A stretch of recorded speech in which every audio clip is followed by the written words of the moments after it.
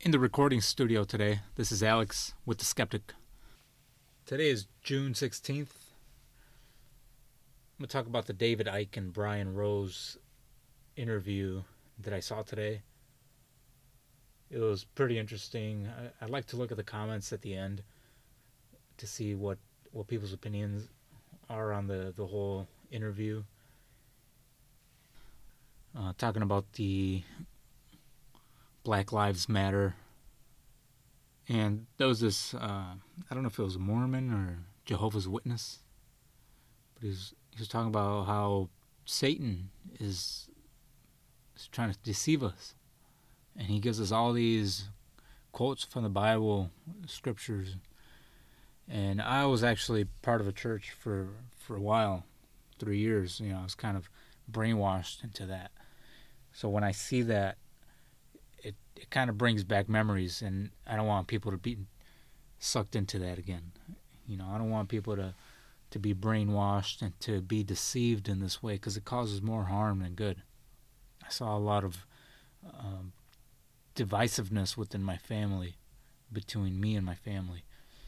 So when I saw that, I had to respond. I said, I responded with Genesis. I believe it's 11, Genesis 11, 6 through 7, where it says that, the people were building a Tower of Babel, and I think that's where the name Babylon came from, I believe. And God saw that anything they would be doing, and the Bible says is anything they would do would not be impossible for them. Everything they set their mind to, they would accomplish. God said that, right, in the Bible. And you would think that's a good thing. You would think that God wants that, right? But then again, the next sentence was, so then the gods decided to divide them by scattering them across the lands and creating confusion among their languages. So that's what I responded with. I said, why would God want any confusion and divisiveness within the human race? That sentence, that scripture in itself proves that there are other forces writing the Bible, if anything. I'm not saying the Bible's all wrong or all good or all bad. There's gray areas, but we got to take things with a grain of salt, and instead of blaming Satan, there's people in the world. There's, whatever you want to call them. There's evil people who want to take control of the world for their own benefit, and people just follow like sheep. They listen to the Bible and take every word for it literally or symbolically. Symbolically, that's a little safer to play it that way, right? But they follow it to their lives, and then they'll die for it. And that actually causes a lot of division within the human civilization. So my point is, we need to take the Bible with a grain of salt. We can't take its word for it. Obviously, it's even the Bible says it. It's trying to cause confusion and does not want us to accomplish what we set our minds to. So when we see that, we got to ask ourselves, are we setting out to be the best that we can be as a human civilization? Or are we going to censor ourselves and divide ourselves even more because the Bible says we should? So this interview is pretty interesting. Got a different viewpoint of the whole situation. I knew there was something fishy about the timing and the whole riots and everything. One good point that David Icke had mentioned was that George Soros, he's pretty much a Democrat, he was funding these riots. He was funding people. If they got arrested, he would bail them out. And I started questioning, okay, why would he do that? And he has a lot of reasons to do that. First of all, he wants to defund the police. Why would he want to defund the police? Well, he has nothing to lose there, right? He has his own bodyguards, his own security force. If the police is defunded, anarchy will most likely just spread out throughout the country within the night. People will loot, people will break into houses, they'll rape, kill, whatever they want to do. Obviously there's going to be the good people, with good intentions. They're trying to protect themselves and their homes and their families. But then again, there's going to be people who are going to want to break in and rape, kill, steal, anything if there is no police. And anarchy is going to break out.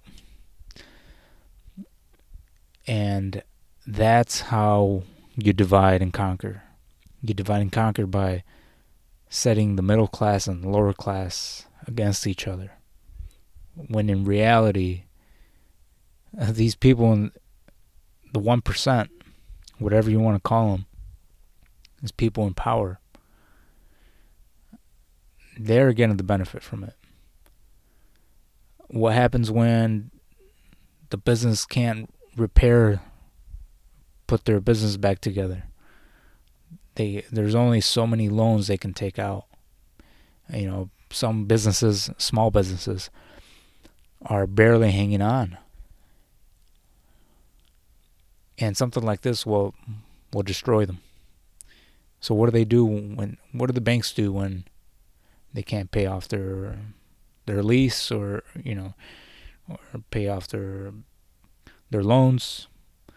They usually have some collateral, and that means either land or a house or their business. So that's what the 1% has to gain. They have everything to gain and nothing to lose. So we have to question ourselves, what are these motives when people are funding something so terrible? Why would somebody want violent protesters? They know they're not peaceful. Not saying that all protesters are violent, but the ones he's funding, obviously he knows they're going to be violent. This leads to violence if you're just going to bail them out. He knows that. These people are not innocent. They're not looking out for black people. They're not looking out for the middle class, lower class. That's why he's in this position. People are so ignorant of the fact. So another good point David Icke made was, why now? Why was this George Floyd such a big deal now, after all these other murders and racism within the police department? Why now, right? And whether or not it was orchestrated, we don't know. But they sure as hell took advantage of it. Right? Just as a magician would hide a hand, or would create a distraction with one hand to hide what he's actually doing in the other. It's an illusion. It's all smoke and mirrors is what it is. I think people were waking up to what was going on with the COVID-19. They knew it was a big hoax. At least some people. Some people started to question the narrative. Things didn't make sense. Things didn't add up.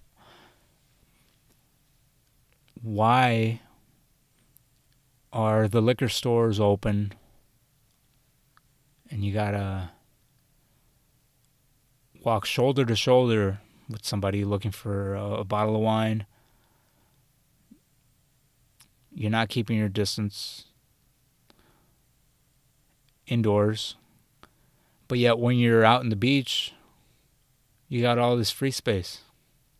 How does that make sense? They close down the beaches, the nature trails, the fitness areas, the gyms. They close that down. Something that's going to benefit people from depression, anxiety, domestic abuse, suicides, all the things that are going up right now. That's actually going to benefit people, not alcohol. So people started questioning that, right? People started questioning, when are we going to go back to work? People are losing their jobs. People are losing money because they can't open up at full capacity. So what is their agenda? What is Mayor Lightfoot's agenda? Did she get paid underhand? Just like Mayor Daley got paid underhand or overhand with the privatization of the parking, of road parking, Chicago parking, right? That's what happened. Chicago police were issuing citations for parking violations. And then the whole industry got privatized. It got sold to a private company. Now they do the citations. Not the police department, not the city. It's been privatized. So it all comes down to money. And how do they privatize the beach? Well, we got to look at the past, right? We got to look at Prohibition. Alcohol was dirt cheap before Prohibition. Then they made it illegal.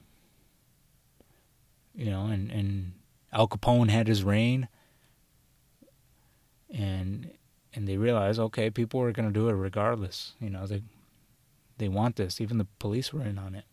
And they knew it. They knew people were going to want it. But the reason to make it illegal is to then make it legal and then increase the tax on it. They can't increase the tax on something if it's first not illegal. People will question, why are you raising the taxes on it? Same thing happened with marijuana, cannabis, right? They made it illegal, but you still can't grow weed in your house. That's illegal. How is that possible, right? It's something that's natural. Well, they want to tax it. That's why. They don't want to lose money. Now you can't even get a permit without having acres of land and the processing plant and being able to sell it within the same facility. In order to do that, you're going to have to invest thousands and thousands of dollars, which the average Joe doesn't have. But who does have that? Millionaires, people who have their ways of their buddies to help them out, right? And we're seeing that now with ayahuasca and psilocybin, these DMT drugs that are supposed to help us with depression, anxiety, PTSD, are illegal. And FDA knows that it's going to help people. But first they want to make it illegal, make this big fuss about it, and make it an evil drug even though it's natural. So that then they could do research on it and make it legal and tax it. Tax the shit out of it. Just like they did with alcohol, just like they did with weed. Now they're going to do it with these plant medicines. Ayahuasca and psilocybin. Something that's natural. How do you tax something that's natural? Make it illegal first. Brainwash people to make them think it's bad. And then tell them it's good, but you're going to tax it. So how do you make money off the beach? Tell them it's illegal. Tell them it's bad for their health, that they're going to get sick from other people. right? And then pass it on to somebody, sell it, privatize it, privatize the beach, privatize the trails. And then they can make money on that by selling that, privatizing it. You know, and who gets the blunt end of the stick? The taxpayers. You know, now you have to pay to get in the beach. It's no longer free. Nature is no longer free. Just like Mayor Daley did with the parking situation. He sold the streets, something that the taxpayer was paying for, and now it's been privatized. So that's where we're heading.